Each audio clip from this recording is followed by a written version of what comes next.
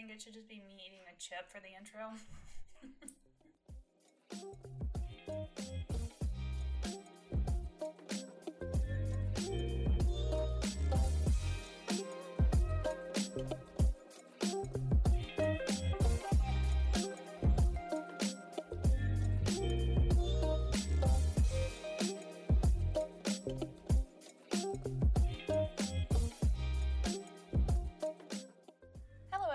And welcome to Reader's Digress, the podcast where we read nonfiction books so that you don't have to, unless you want to.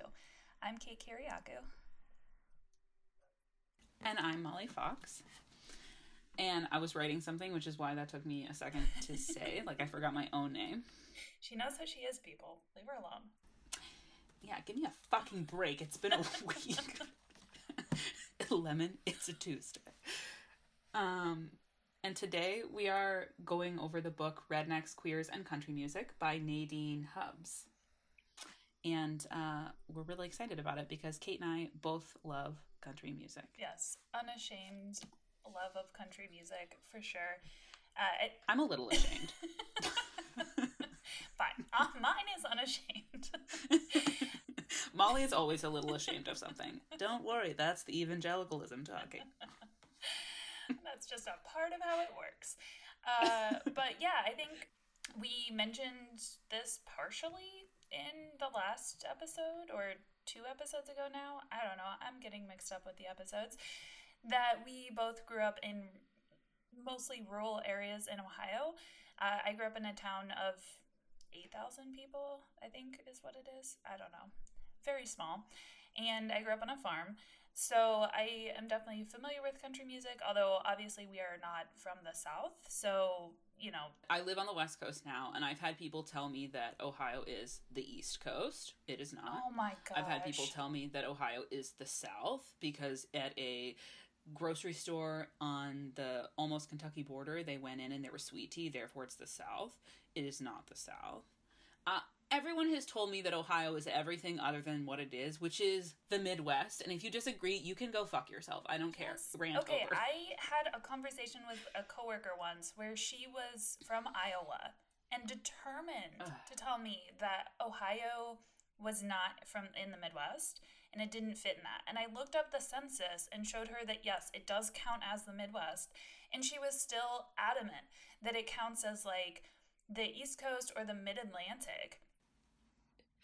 The only one that I will, like, agree to is if you break it up, like, Pennsylvania East is the East. Then the Ohio, Michigan, some of Illinois, etc., like, is the Great Lakes region. Fine. That is a slightly different, unique thing. Yes. Although I would argue that Ohio doesn't really fit that as much as it fits the Midwest. Yeah, like, I agree. And I always say to people, I'm like, what I am talking about is specifically culturally. It is culturally the Midwest.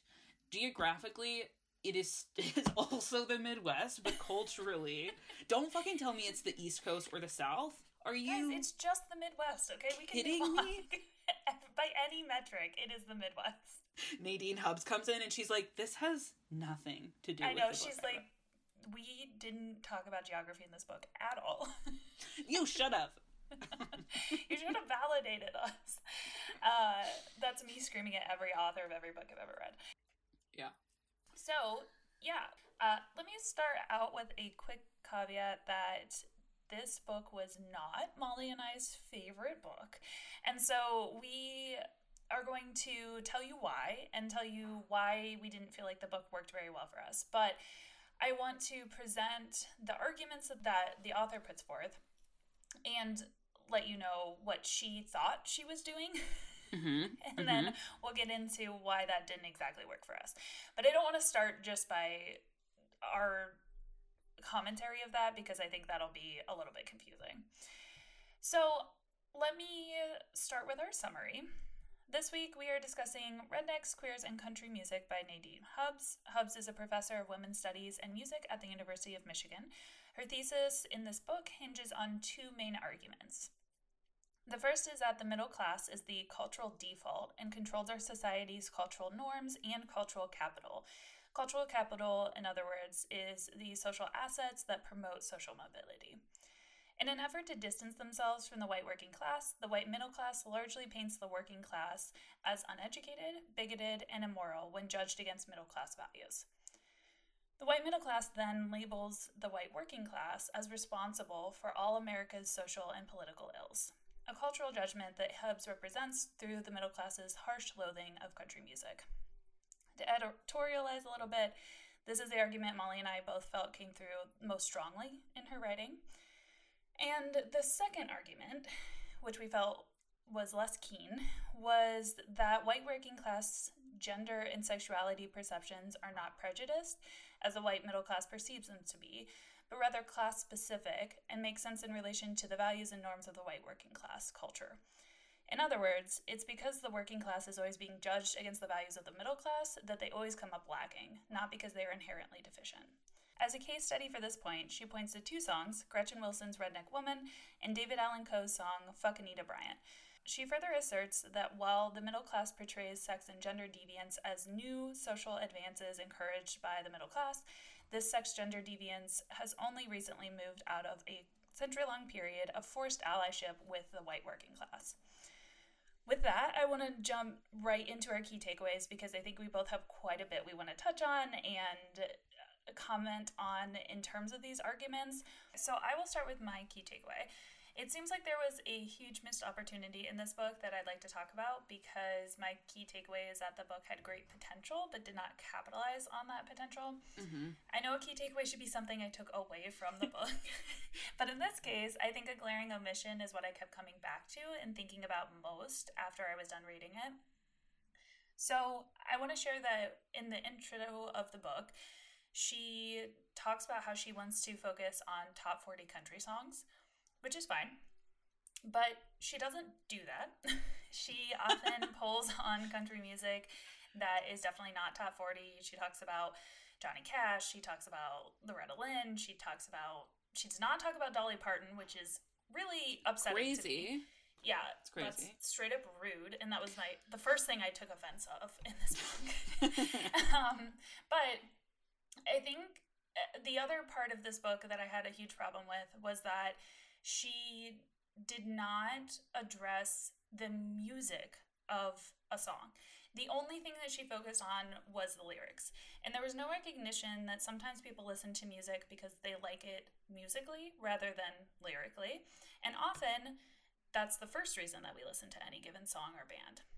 So I think if she had focused on what she laid out in the introduction, in that if she had focused on the actual musical elements of top 40 country songs in America, through the lens of class and cultural capital, it would have been a phenomenal book. And I will tell you why I think that. American Top 40 of Country is quite musically similar to pop music, and therefore would underscore her point that distinctions between working class and middle class whites are arbitrary. And it would underscore her point that taste is collective and class-based, because if you look at them, they're musically very, very similar. And so what you would be taking issue with as a white middle-class person would not be that it's not your musical style. It would be that you don't like the values they're singing about, which is what the point she's trying to make is. Well, I think the point she's trying to make is that although the middle class point to the lyrics and that sort of thing being bigoted, if you look at them within the context of working class values, they aren't. Mm-hmm. And we lack the context in order to understand that, like, as a middle class person. But that gets lost in what she is saying, because her arguments get so, like, they rabbit trail. Like, they're like, what is happening here? So you talk about the top 40 songs. And when I saw that in the introduction too, I was like, I don't think that makes sense to me. Because what I think what would have made this book phenomenal is because she was so clearly interested in the class dynamics, which are interesting and worth dissecting, through a lens or by using country music in some way, because that offers a very glaring distinction between working class values and interests and middle class. But one, like you say, Kate, that once you dig down to it, you're like, actually, this is the same thing. But if she had gone back to much older origins of country and found how did this genre start, what were the interests and values that began it, what were the musical styles that influenced it, and then use that to like demonstrate how that is still seen in country music today.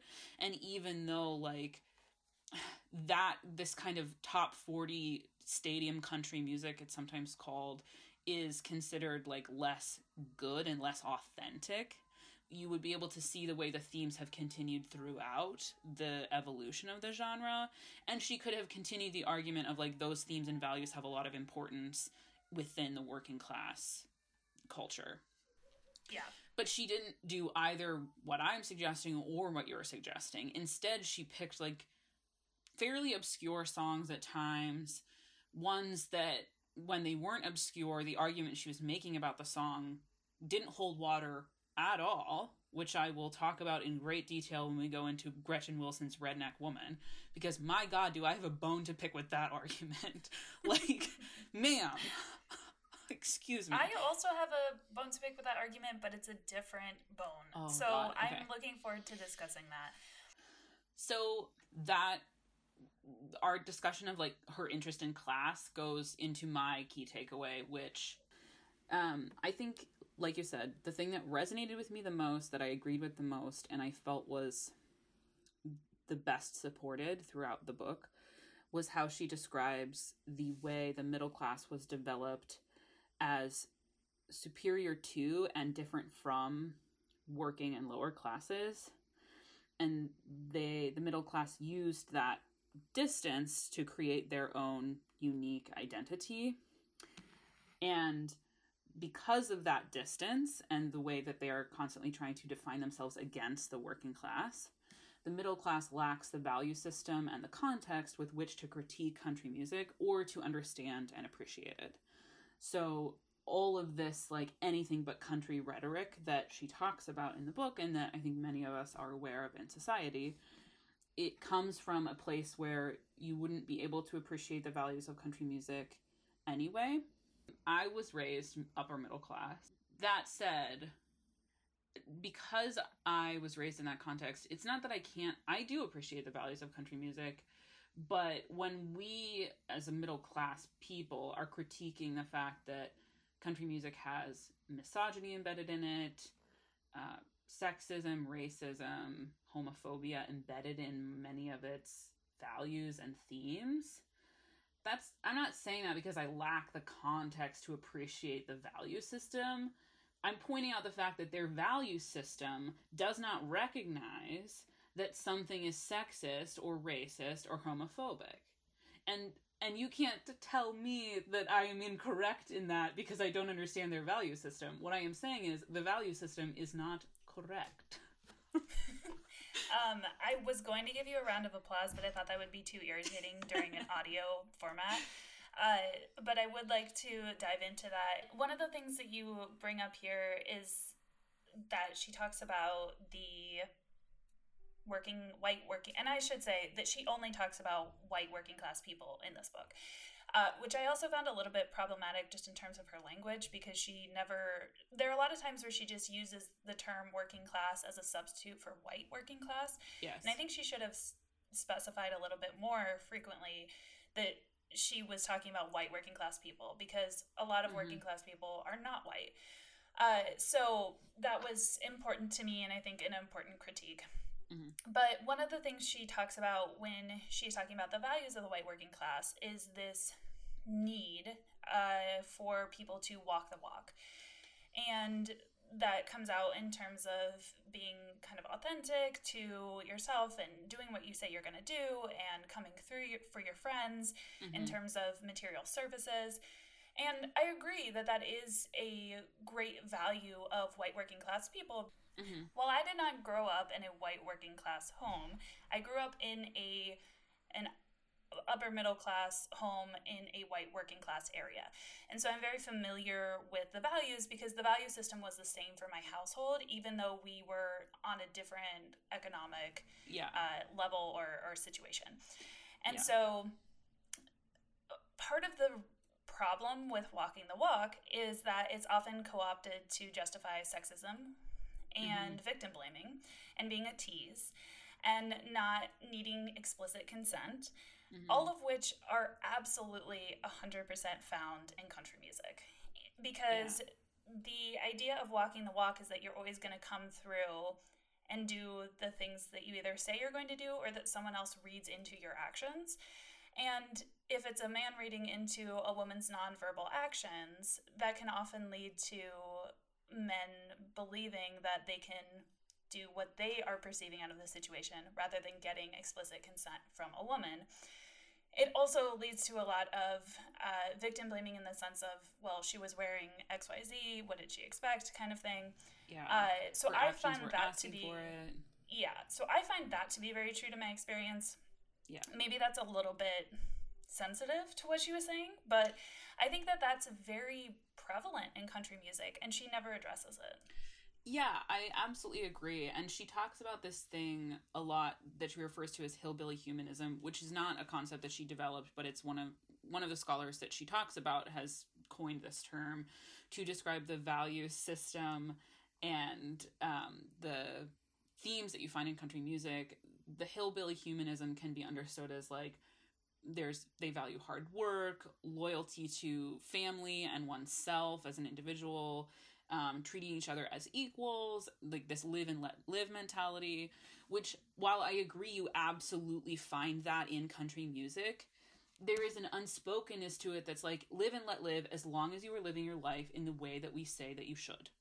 And it's like, well, that is not what live and let live means. And it's like, well, you are my equal as long as you also have like Judeo-Christian beliefs, and as long as maybe you don't have to be white, but you definitely have to have like white cultural adaptations. Like you shouldn't talk with like a hood accent, and unless your accent is like Southern, we're not here for it. Like there's all of these kinds of implicit understandings that, while there is a lot of that theme put forward of like, let everyone be who they are and live and let live and mind your own business, it's like, until someone steps a toe out of the line of the culture that you have deemed acceptable. And I don't think she does a good job of addressing that at all. That like, some of the themes in country music are not lived out in the way they are presented, that is idealism in these songs. Yeah, I would agree with that. So that actually leads into my first quote that I had pulled, and it's discussing more of the whiteness as it relates to distinctions between working class and middle class people. As I have mentioned, the middle class distance themselves from white working class people by branding them as immoral, uneducated, bigoted, and just generally bad.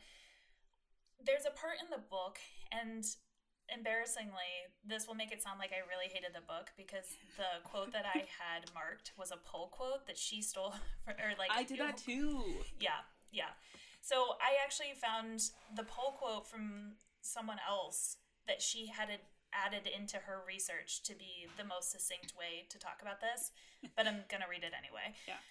So this author writes, "For many cosmopolitan Americans, especially, country music is bad music, precisely because it is widely understood to signify an explicit claim to whiteness, not as an unmarked, neutral condition of lacking or trying to shed race, but as a marked, foregrounded claim of cultural identity, a bad whiteness.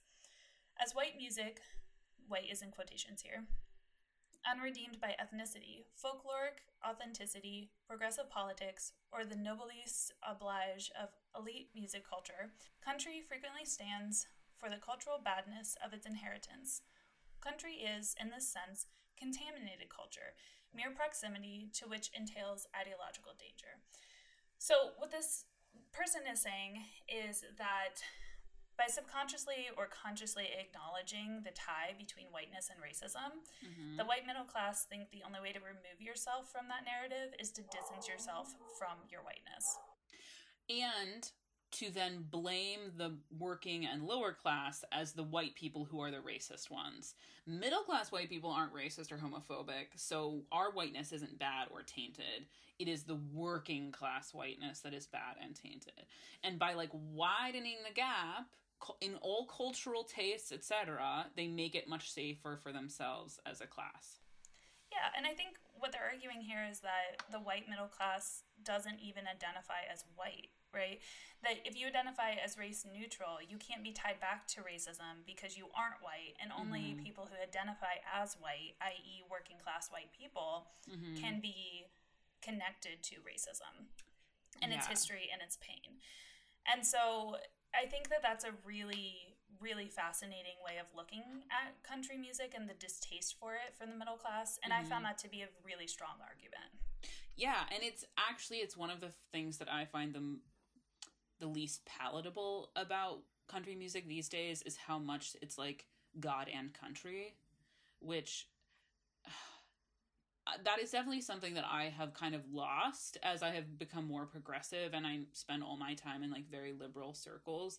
It's that like pride in being a white person. I'm much more ashamed of being a white person than I ever used to be.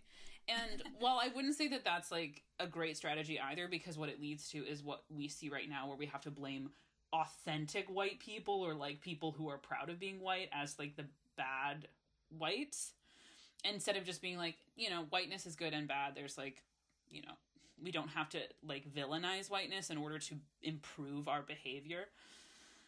It is hard for me to listen to country music when they are very verbally proud of their whiteness, because I think it overlooks the very bad things that white people have done. And while you shouldn't go so far on the other end of the spectrum that you're like all white people are the devil, you also, I don't think you should go so far on the other end of the spectrum where you're like white pride, because that is not good either.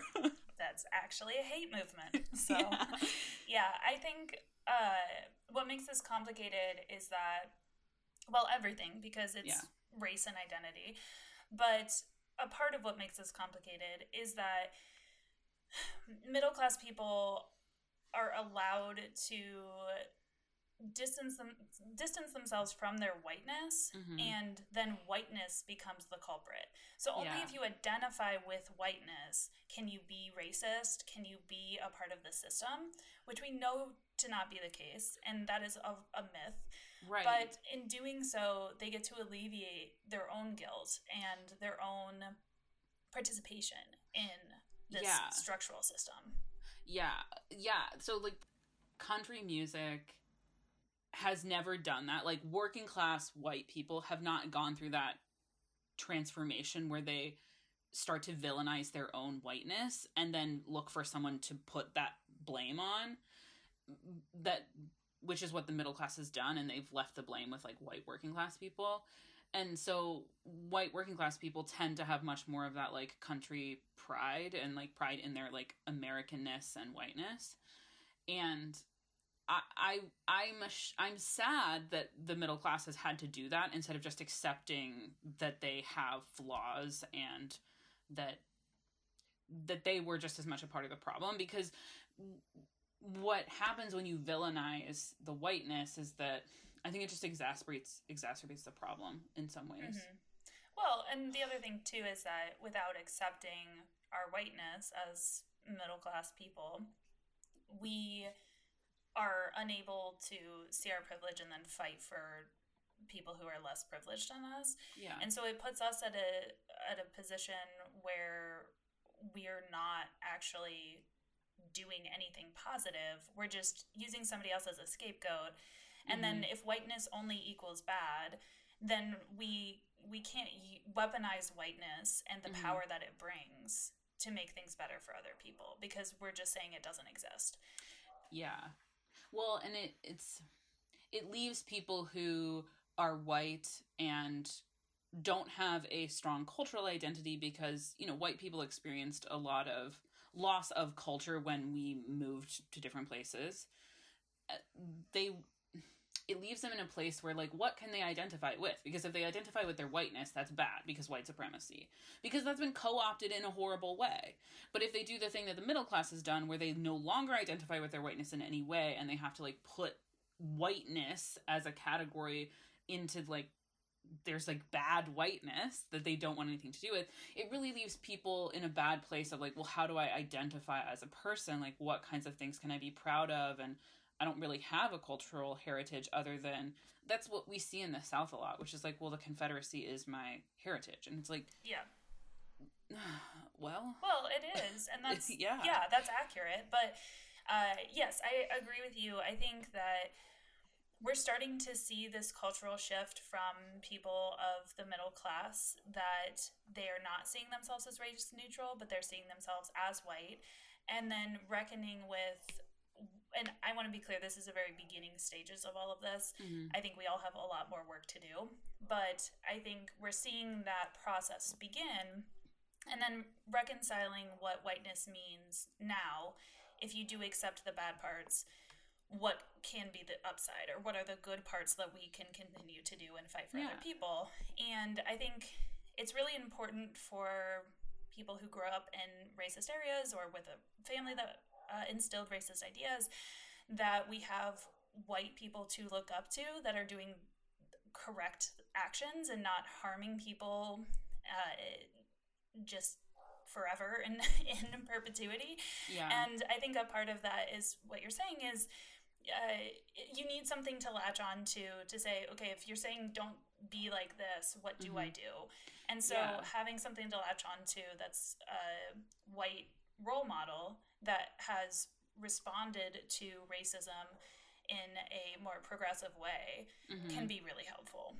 Yeah, and I think what the white middle class did in this process of like realizing that racism was an issue and wanting to distance themselves from it, they went to the you should be ashamed of being white place, or you should not be proud of it in any way, which what I mean by like it exacerbated it was it made people who hadn't come as far with that understanding of like the problems that white people have caused, it made them dig deeper into their pride of whiteness. They're like, you can't take away the fact that I'm proud to be white. So they like dug in deeper, and I think it's widened the gap even more. And I don't think the right solution is for white people to be ashamed of being white. That is not a solution. Shame does not fix anything. Like, being white is not bad. Okay, that is a neutral thing. It is what you do with your whiteness that is good or bad, and you should not be ashamed of what you are ever. That's not it. Well, and also, like, it's not going to change, right? Regardless of how you feel about it, you are still perceived as white in this society, and that does come with privileges and powers. So, you know, regardless of how you feel about that, that is still a fact in America's 2021 today. Yeah. I said it was 2020. It feels like it's never ended. I've done that a couple times where I'm like, well, it is 2020 after all, and I'm just like, no, it's not. Okay, so that was my first quote. Okay. Do you have a quote that you want to talk about? So what I'm going to talk about in this section is back to the argument she made around class. And I'm going to give a quote that I felt summarized the differences between the way middle class and working class people construct their identities of themselves very well. And this was part of her argument that I really appreciated. But again, it's going to lead into my critique of where she went with that. So the quote says, "One representative study finds that middle-class subjects seek to express their purportedly unique inner qualities and thereby change the world, while working-class subjects strive to withstand the world's pressures without themselves changing to compromise their integrity." I really love that quote because it does describe an inherent difference between the way middle class and working class people are socialized to view themselves and therefore to understand or appreciate country music. Of course, if you were raised with middle class values and identities, country music does not resonate with you as much and it sounds kind of dumb and backwards. But if you were raised with the working class values, country music resonates a lot, and there's a lot of compassion and camaraderie, and it's like a salve, she mentions in the book at one point. It's like a salve for like having to live in a world that was never set up for you and does not want to give you any legitimacy. Yeah. And I really appreciate that understanding of the differences between the classes. However, that said, something that I think she does throughout the book too much is reduce the working class to a wholly collaborative, wholesome, good-natured, down-to-earth, live and let live group of people who doesn't actually contain the multitudes that all groups and classes contain. And as we were texting about this so much, I made a joke that it reminds me of this part in 30 Rock where Jack Donaghy, the CEO of this network, is trying to find a comedian from quote-unquote real America. And so they go to this, like, tiny town in Iowa or somewhere to, like, find a comedian. And it's this whole ludicrous chase. But the joke they keep coming back to is that there is no one part of America that is more American than the others. And yes. That is what this book makes me think of. It's like, girl, do you really think that the working class is the most American of the Americas? Like, come on. Like, you are reducing them to an identity that is just as oversimplified as you're arguing the middle class does. Yes. But just in a different way, right? Like, she's simplifying them in a different way. In a good, positive light, but that is not any less damaging than oversimplifying them in a negative light. Yeah, absolutely. I agree 100% with that. My second quote actually is very similar to that. And I want to talk a bit about authenticity. In one of the chapters, she writes a little section about the importance of being country. And actually, let me back up. It's so fucking hard to frame these because it's everything. They pop out of nowhere. Okay. It's everything. I feel like whack-a-mole with her arguments. No, I'm so stressed. Why this is so hard. So, one of the ways in which Nadine Hubbs argues that country music is unfairly critiqued is that it is most harshly critiqued for its authenticity. And it is the only genre, aside from rap, that is. She argues this. Further, she asserts that being commercially viable was always a part of country music, and it is deeply embedded in their roots. But then later in the book, she turns around and spends a fair amount of time talking about how important the identity of being country is to country music listeners, the white working class, and country music singers. So I just want to read a little bit of this quote, and then I want to talk a lot about it. Yeah, please. Okay. Country music is preoccupied with the theme of being country to an extent that it can indeed be characterized as an obsession. Scholars and listeners recognize this country pride theme in both country music and working class speech as a statement of working class identification and white class resistance. For working class identified listeners, the gesture contained in the being country theme is most powerfully one of naming oneself as country, redneck, or hillbilly before the dominant culture confers the same title. It points not to the self-fascination or self-loathing, or any hope of magically transforming the cultural meaning of the category. Rather, the reward offered by the being country theme lies in naming oneself, thus rebuking the continual affront of middle-class interpolation.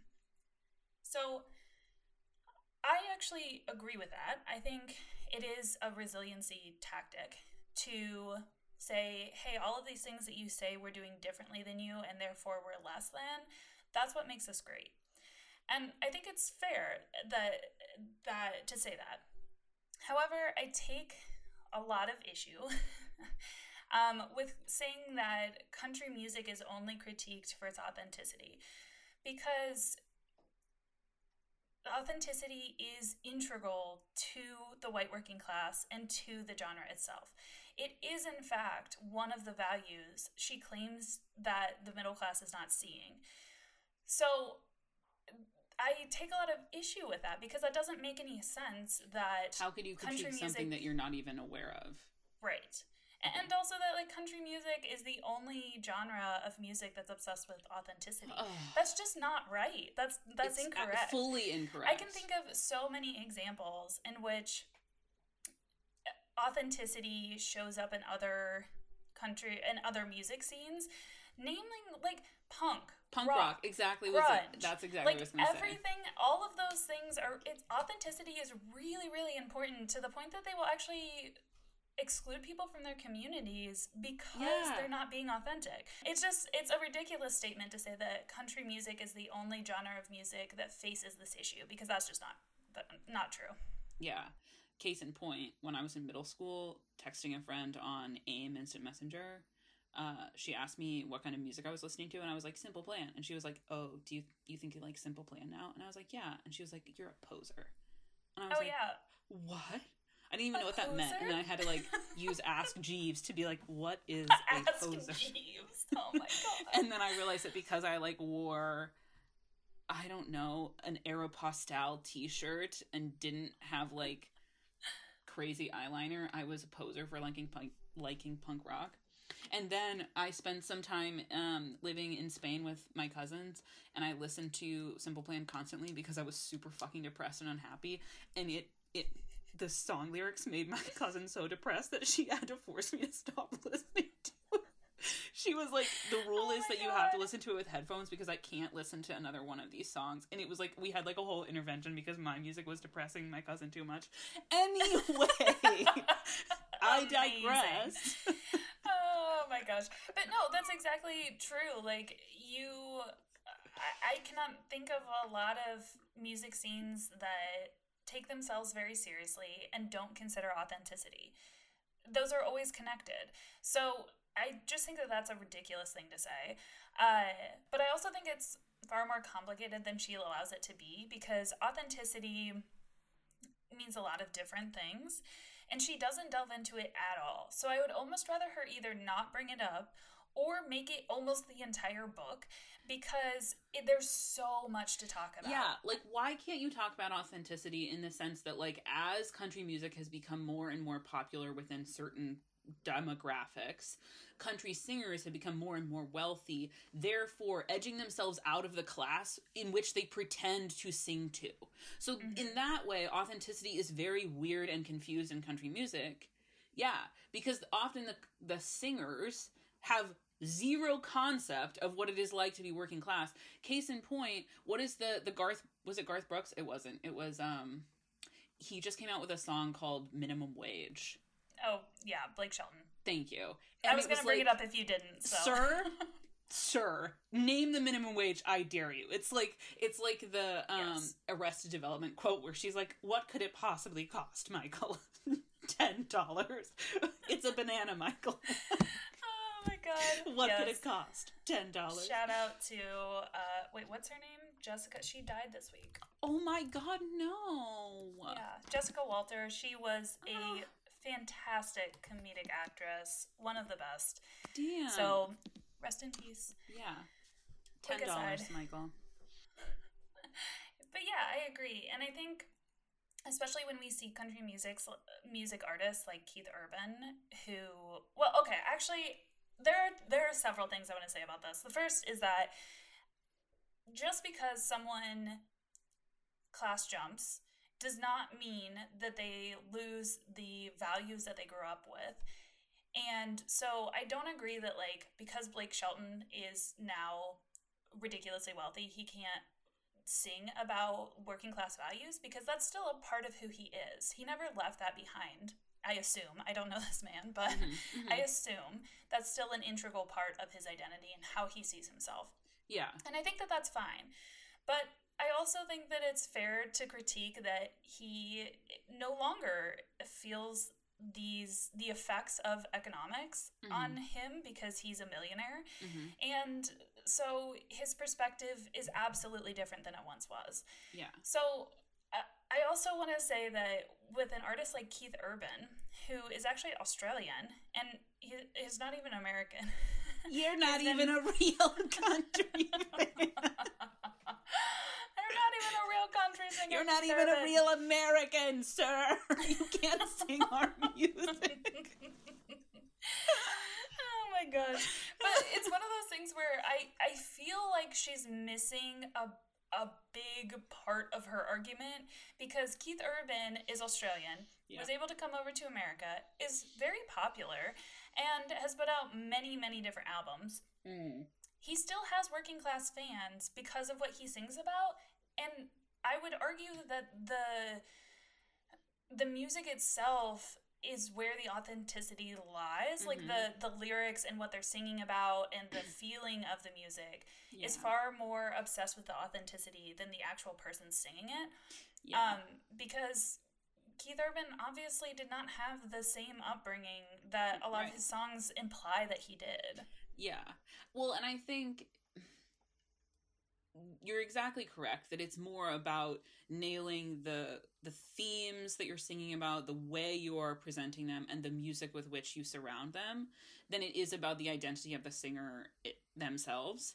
However, with the Blake Shelton thing, have you ever heard of a more tone-deaf thing than releasing a song called Minimum Wage during a global pandemic when he probably couldn't tell you any longer what the minimum wage in this country even is? Like, that to me was beyond the pale, if you will. Like, yes. sure. Yes, I agree. It was obviously... It sounds ludicrous when you say it all out loud like this. Yes, I agree. And it's like, even if you had at one point survived on minimum wage or whatever, to release a song in the current moment that talks about surviving on minimum wage, it's like, no. Come on. No. Come on, Blake. Yeah. Come on. Please sit this one out. You're dating Gwen Stefani. Yeah. What do you think you are? I think there is a potential argument to be made that there's a difference between people within a movement or within an identity critiquing authenticity versus people from the outside in critiquing that authenticity. So I think there's an argument to be made there. She did not make this argument, though. I want to be very clear. She did not do that, and she did not do it well. But I do think that you could argue that country music is the only music genre in which people who don't listen to it and are not a part of the listener base critique it for its authenticity. And I think there's a lot of interesting things to explore there. But again, she didn't do that. And so to just throw it in and as like kind of a one-off thing, it's like, no. There's way too much to explore here for you to bring it up if you're not going to give it the complexity it deserves. Yeah, it's quite interesting that happens with country music, because it's clearly not the only genre of music that white middle-class people detest. I think rap is becoming way more mainstream, but especially in the 90s, it was like, disgust was leveled at rap left and right. Yeah. But it was never, like, argued that they weren't authentic. You know? Yeah. It was like, so why is that the critique that comes to people's minds when they're listening to country music? I mean, I don't know, but you're right. She could have dug into that a lot more in the book, or just not touched it at all. But to half touch it and drop it was like, no. Or maybe even to just say further analysis is needed on this. It's beyond the scope of my research, which was my favorite sentence to write in my own thesis. Yes. But I think to pretend as if the arguments that she brought up against authenticity in country music were the end-all be-all of those arguments is a very insufficient way to go about it. Well, I agree. And then to move into my final quote, she talks, it's not that she's not capable of doing a deep dive, because she does a deep whole chapter dive on Gretchen Wilson's Redneck Woman. One could argue too deep. One could certainly argue that.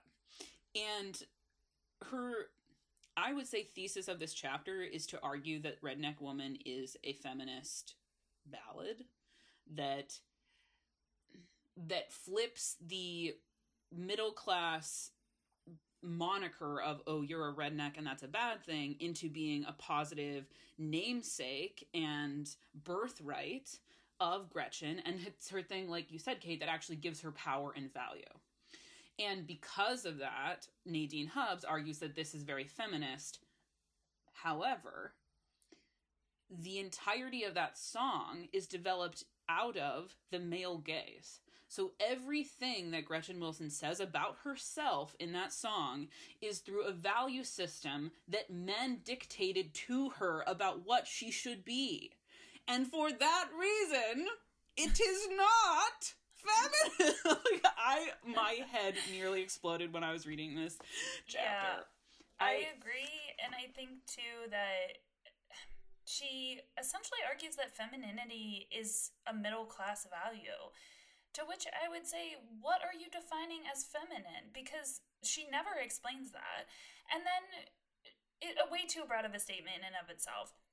But even if you're a working class woman, it doesn't necessarily mean that you only display masculine characteristics. And I think further, all of us have a mix of masculine and feminine characteristics, and we perform them in a certain way. But she never touches on the fact that there's still an expectation that as a white working class woman that you express feminine characteristics and responsibilities like having and raising children, for example. There's no discussion of the fact that you're still expected to have all of the feminine traits. You're just also expected to show and perform more masculine traits. Yeah, and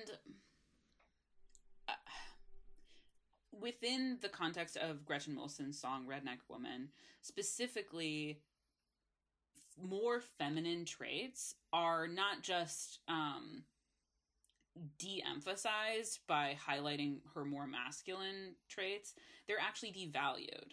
Because it reminds me of what we talked about early on, where not only are like feminine things are considered less than feminine pursuits, and she does that exact thing in this song. The first line is, "Well, I ain't never been the Barbie doll type. No, I can't swig that sweet champagne. I'd rather drink beer all night."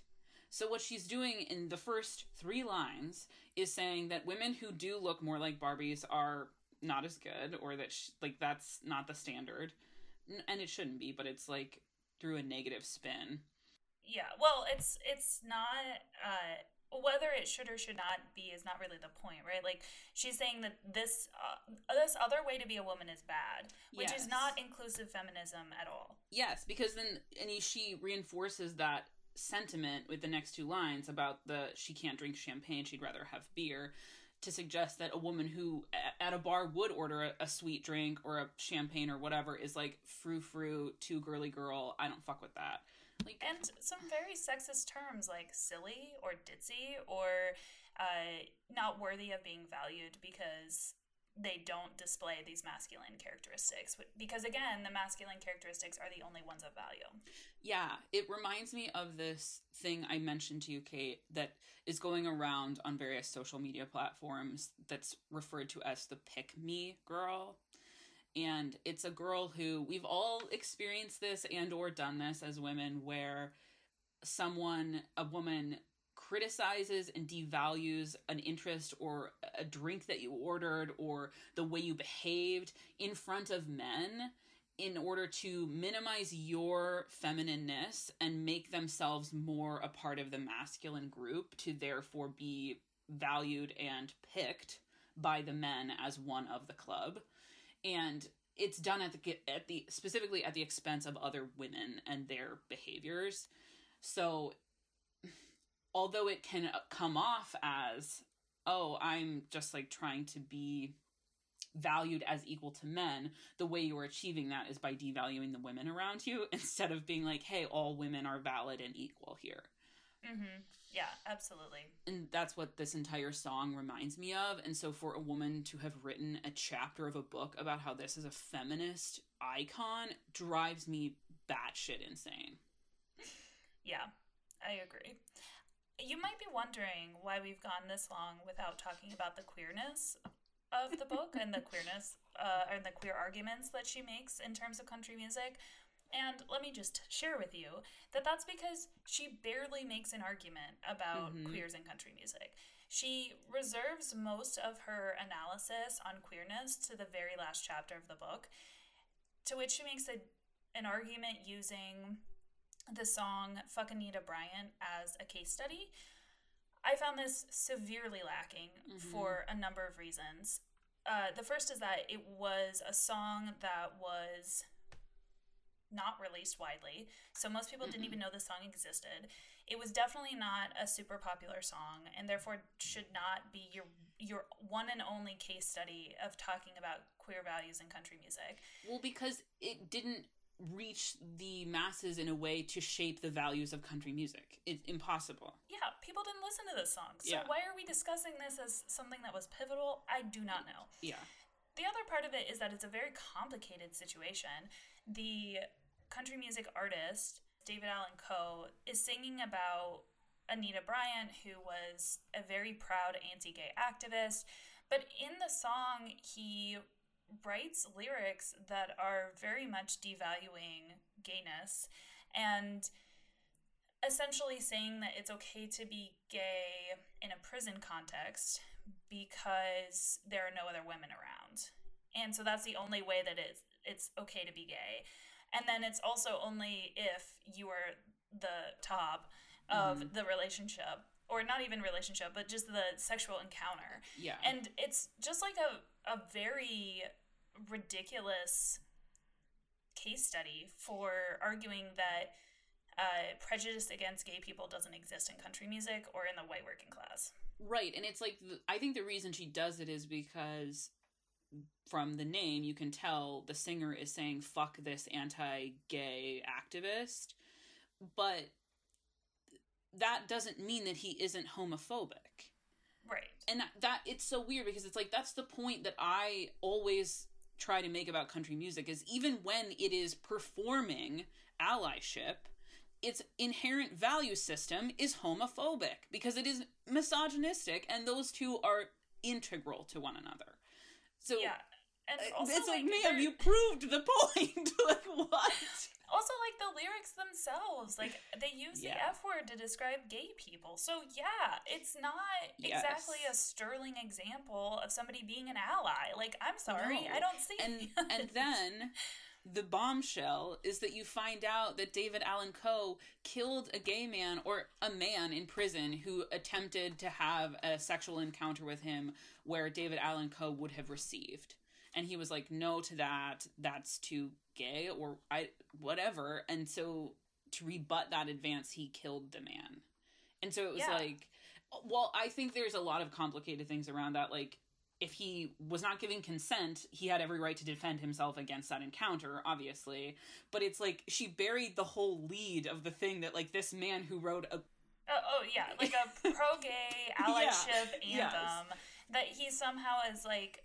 But I don't know. Again, I just found it very lacking because she just doesn't allow things to be as complicated as they are. Like, everything that we just talked about, that's a lot of stuff that you can unpack there. And she didn't unpack nearly any of it. She stuck strictly to the lyrics of the song and didn't even, in my perspective, do a really good job of evaluating those, honestly.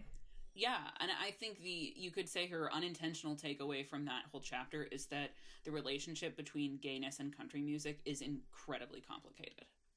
Yeah, and that wasn't her argument, so she obviously failed in her argument. But I agree with you. I think that was also my takeaway in the most generous sense. But I also felt like it was very difficult to have a takeaway because her argument was so muddled and confusing. And one thing she tries to do, she sets this up in the introduction, and then she doesn't get back to it until finally this last chapter. She suggests that in the early 1900s, in working class culture, gayness was much more accepted and common, and this kind of transactional, like, yes, men sometimes have sex with men sorts of thing, and this isn't an issue. And it was the middle class who had the most, like, disgust and fear and anti-gay sentiments. And as we progressed through the century, we saw those things flip as the middle class needed a way to distance themselves from the, like, guilt of their whiteness and to have, like, blamelessness in society. And so they pinned those kinds of anti-black, anti-gay sentiments on the working class as a scapegoat.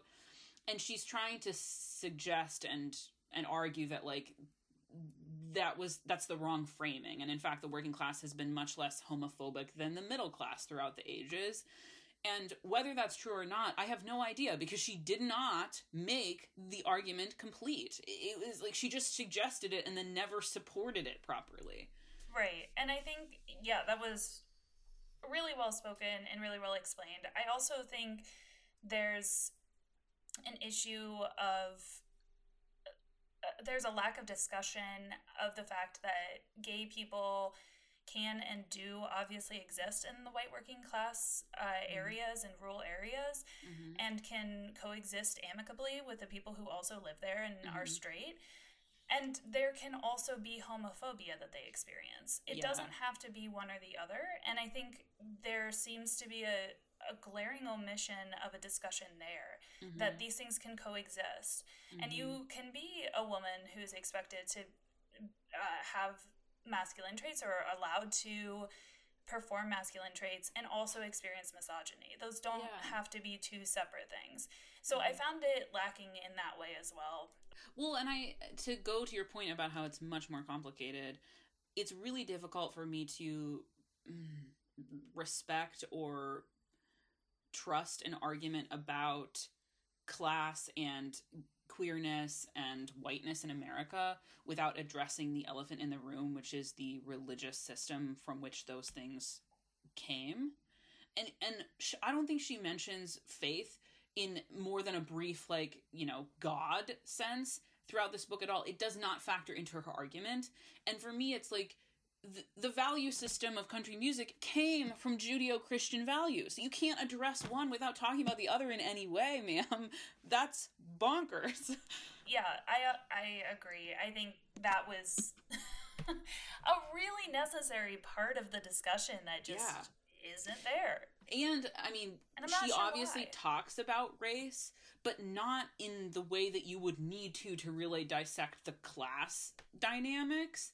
So again, it's like this huge piece of the puzzle with what you're trying to do too much, but because you've brought all these things in, another thing you would need to talk about is race. And it doesn't come up as much as I think it would need to support our arguments. I agree. By doing too much, you're not doing enough. Yeah. You know, because you're not fully making any of these arguments. It's kind of halfway, all of them, and then they all turn out to be very ineffective and very weak arguments. And dissatisfying to the reader, because in the intro you think, like, well, dang, this is going to be, I don't know how you're going to make this argument, but I'm excited to find out. And then it's like, oh, you just didn't make the argument. Oh, you just didn't make the argument. Okay. Cool. Got it. It. That makes sense. So did you have this sounds like a ridiculous thing to ask you after we just spent so much time talking about all the questions we had about this book, but did you have a question for me? I had so many that we've already discussed.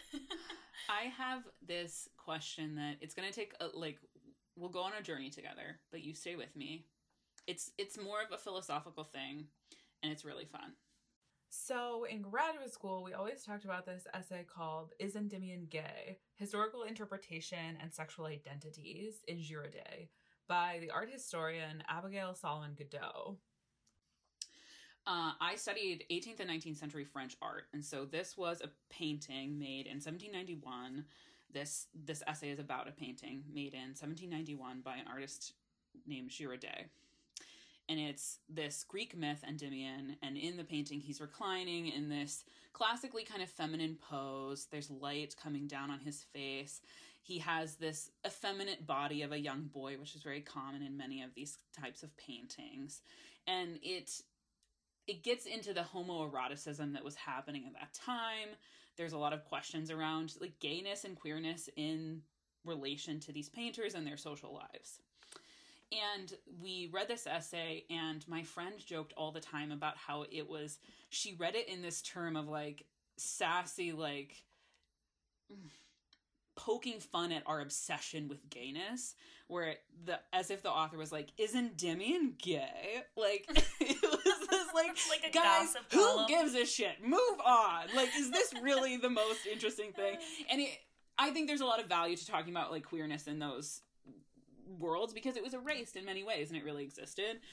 But I bring this up because this thought that I kept having as I was reading this book and when I was trying to come up with a question is country music gay?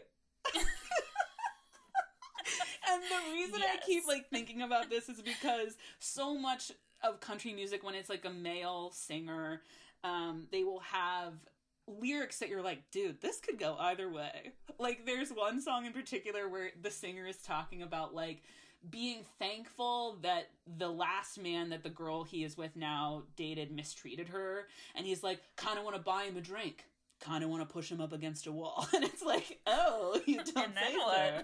Where's this going? And it's like, what he's saying is like, I kind of want to thank him and I kind of want to beat him up at the and same I time. kind of want to bang him.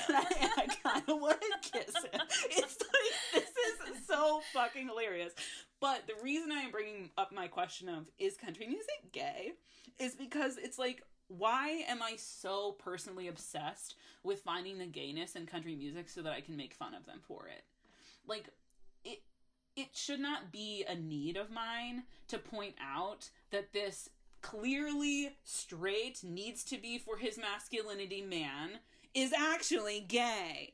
Like, that is not a joke that I need to be making any longer as a person in society. Like, because... Also, I'm sure there have been gay country music singers, and again, have probably just been erased because I would argue it's not always a safe space to be gay as a country music singer, which has a lot to do with those values that we talked about, right? Yes. And it's not a safe place for men to be men in a non-toxic way. Like, the response to, like, a guy mistreating your current girlfriend should not be that you, like, need to beat him up or thank him. He shouldn't factor into your consciousness at all. Like, who cares? You know, but there's this, like, weird territorial thing of, like, she's mine now, and I want to thank you for that you missed this great opportunity, and also I kind of want to beat you up because I'm a man. Well, I would say it's probably also part, like, I think when we hear anyone being dismissive of other people, it becomes very compelling to paint them as a hypocrite in that, and that, well, the reason you hate gay people is because you're actually gay and you have internalized homophobia. And that's not just like a country music myth. That's a myth that everybody participates in and perpetuates. And obviously it's not true, but there is this huge idea that if you are a politician that's anti-gay, that you're actually gay yourself. Yeah. But it can also be the case that people are just shitty homophobic people. Like, they don't have to be gay themselves and have internalized homophobia. They can also just be shitty homophobes. Like, well, and like that exists too. Well, and the reason I think it is genuinely problematic to be making kinds of jokes like this where you're like, this person is actually gay, is because it suggests that there is a right and wrong way to be a man. For example, there's a few conservative women that I'm aware of who have, like, YouTube channels, and their husbands happen to be much more effeminate than mainstream men tend to be. Not because that's right or wrong, but just if you're basing it off of a cultural standard. And there's a lot of jokes about how their husbands are closeted because of their feminine mannerisms, because they wear suspenders, because they wax their mustache, like, whatever it is. And what that says is that if you're a man, you can't have feminine qualities, which once again suggests that feminine qualities are bad and make you gay. And that is why I think making the gay joke is not appropriate, and why I'm telling my brain to stop trying to make jokes about country singers who are pushing men up against the walls. Go for it, I say. Take your sexual frustrations out. Well, don't do that. I take that right back. Take it back off the table. Don't take your sexual frustrations out. Let them simmer inside you until you implode. Or, like, that's what I have to do. Frustration out with consent. Oh my god. What am I even talking about? Anyway. Honestly, I didn't even have a question because I had so many questions. I couldn't narrow it down. Well, my question is and continues to be, is country music gay? The answer is yes. Definitively yes. Anyway. Thank you to Dolly Parton for being the inspiration for all of the best drag queens. Dolly. I love her. Okay, so I was going to rate this by giving it the most potential, least actualized award at the CMAs, the Country Music Awards. Because I didn't want to be too harsh, but also it's not good. And a lot more could have and should have been done with this book. So mine is 2 fingers of bourbon that someone poured out of an old Gatorade bottle that was rolling around the floorboards of their truck for several days in the hot Georgia sun. It's gotta be SoCo. Tell me it's Southern Comfort. Obviously. 2 fingers out of 5 fingers. And 2 middle fingers out of 5 fingers. 2 middle fingers of warm orange tinge flavored SoCo. Because it was an orange flavored Gatorade bottle. Flipping people off is a working class value, Molly. Oh, is it ever? Okay, so we combined our pop culture pairing this time around, and we created a Spotify playlist of some of our very favorite country music songs. And Molly is going to highlight just one of the songs that she added to the playlist. I'm going to talk a little bit about my favorite one that's on there. And then you will be able to enjoy it. I will put the link in the show notes. So with that, I will turn it over to you, Molly. We called the playlist Anything Including Country as a rebuttal to the cultural anything but country. So thanks to Kate's genius for that one. Anything including country. I put lots of songs on there that I love, but the one that I wanted to talk about is called Long Haul by Ian Munsick. It's a song I just heard recently and will listen to till the day I die. It captures all the things I love most about country music, including horse and coyote themes, canyon and like long haul themes. Girl, give me a long haul theme till Oh my gosh. now until death do us part. I'm just gonna read the lyric that is my favorite, that really like pulls me in and makes me want to keep listening to this. It says, "I ain't afraid of the slow burn, and one thing's for sure, it's good to make a good thing last." Love it. Cries, bursts into tears. Yeah, immediately. gets me right into the old heart. Very nostalgic to me. It's one of my favorite things about country music is how optimistic it is in ideas of love and longevity and that life can be good when you make it good and you appreciate the things that you have, even if they're simple things. So I think this song really does that well, and I love it. Yeah, I love that. The song that I want to talk about is Last of My Kind by Jason Isbell. So in good. addition to being a heartbreakingly beautiful song, I feel like this song also demonstrates a disbelonging in the world that the world no longer accepts their kind of cultural currency, which I think had Hubs stuck to that argument could have been really effective. Yeah, again, it's one of the things that like resonated the most. Yeah. I love this song because I also understand what it's like to move to a place in which your cultural currency or cultural capital no longer feels like it's worth anything. And I think that what he talks about here is something that comes through on an individual level in terms of disbelonging. But I think it's also a pretty good stand-in terms of how most white working class people feel in this moment and have felt for quite some time, which is overlooked and what is the word I'm looking for? Underestimated. Mm-hmm. Yeah. So that's my song. It's just so beautiful. And Jason Isbell, am I saying that right? Yeah. He is such a brilliant lyricist. Oh, yeah. Just Kate put another one on there that's called If We Were Vampires, and dude. Also heartbreaking. That song is so beautiful. Yeah, it really is. Yeah. I agree.